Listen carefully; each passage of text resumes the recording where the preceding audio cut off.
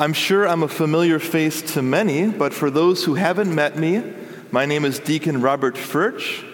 I was recently ordained to the diaconate on June 4th, 2021, and I have been coming to St. Peter's as part of my responsibilities at the St. Paul Seminary there on the campus near St. Thomas. And for me, it's a joy and an honor to be here, to be able to preach, to be able to assist at Mass. How often do you get two deacons at Mass? That's kind of slick.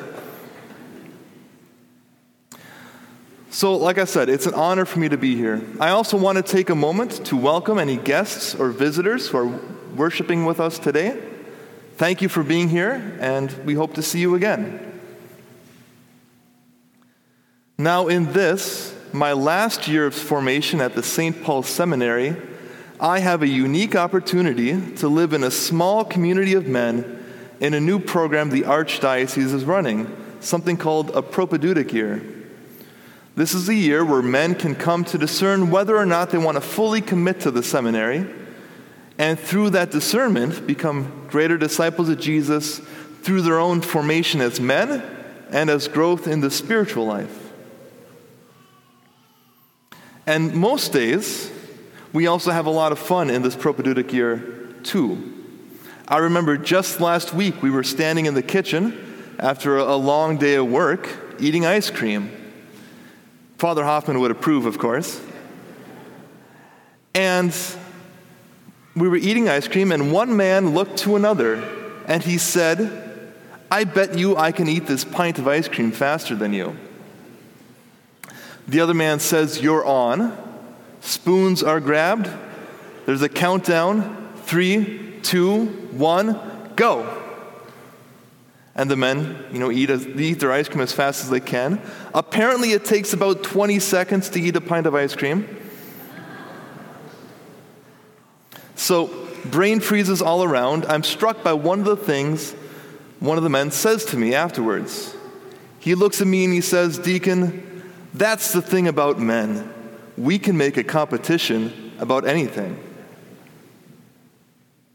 And it's true. Men can make a competition about anything. And in so many ways, this is a good thing. I want to affirm this.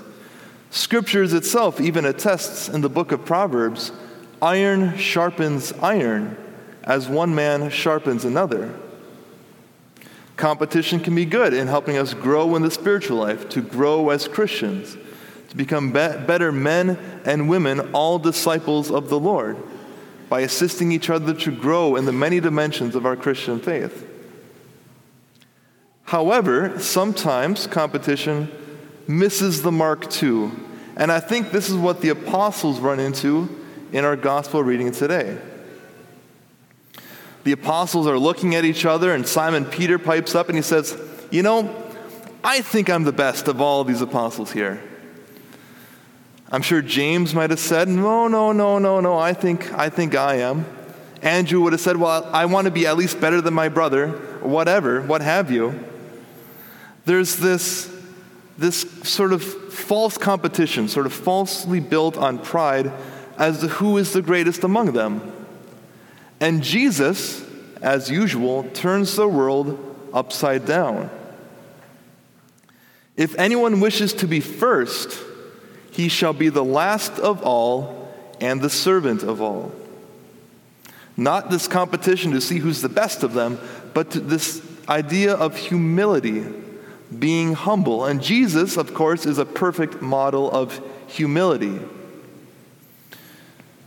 Though he was in the form of God, he did not deem equality with God something to be grasped at. He descended to us. He became a man. He was a carpenter for many years before entering into public ministry, where he went around Israel with this ragtag group of fishermen and tax collectors. This God becomes humble enough to be able to do these tasks. Jesus goes so far into submitting to the Pharisees and the Sadducees, into submitting to Pilate and the Romans, undergoes suffering, death, and crucifixion, all as a great act of humility. How was Jesus able to be this humble? How is he able to do this? Jesus is rooted in his identity as a beloved Son of the all-loving Father. That is how Jesus is able to be this humble, because he trusts so deeply in the Father's promise that he will be resurrected on the third day. Again, it's worth repeating, Jesus is rooted in his identity as a beloved Son of the Father. The good news of all of this is that you and I are invited into that same relationship that Jesus has with the Father. It's not something that can be earned. You can't earn it. You can't get it by winning a competition. You can't get it by eating ice cream the fastest. It's a gift. It's a pure and complete gift that we receive through our baptism. It is through baptism that we are able to become beloved sons and daughters of the Father. In the baptism rite itself, we pray that this child, reborn through baptism, is now a child of God, for so indeed he is. This child is now a child of God, for so indeed she is. Being rooted in this identity as being a beloved son or daughter of the Father brings peace in the world. We no longer have to compete to make myself, look better than someone else, to sort of harbor that false sense of pride. It brings order in this chaotic world. We can find peace within ourselves, just as the apostles eventually find peace within themselves. There's no need for bickering.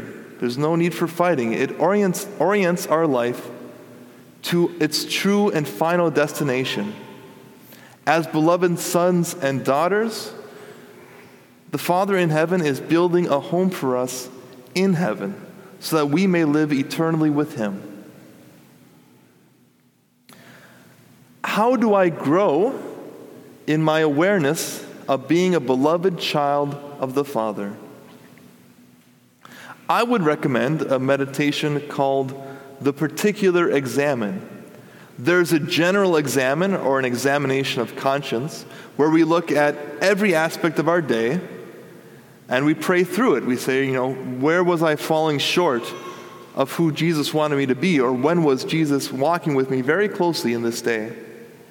A good prayer, this general examination.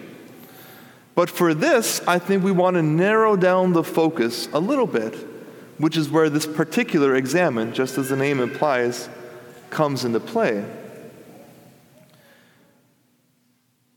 Take some time today, maybe this evening, maybe before next week's Sunday Mass, just 5 minutes, and ask yourselves, when did I remember and act out of my identity as being a beloved son or daughter of God?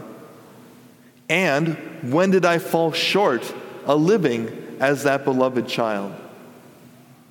It does not need to be a long meditation, 5 minutes. That's all it takes, is to just sort of reflect on our day, reflect on our week, and see, when was I truly aware that I'm a beloved child of the Father?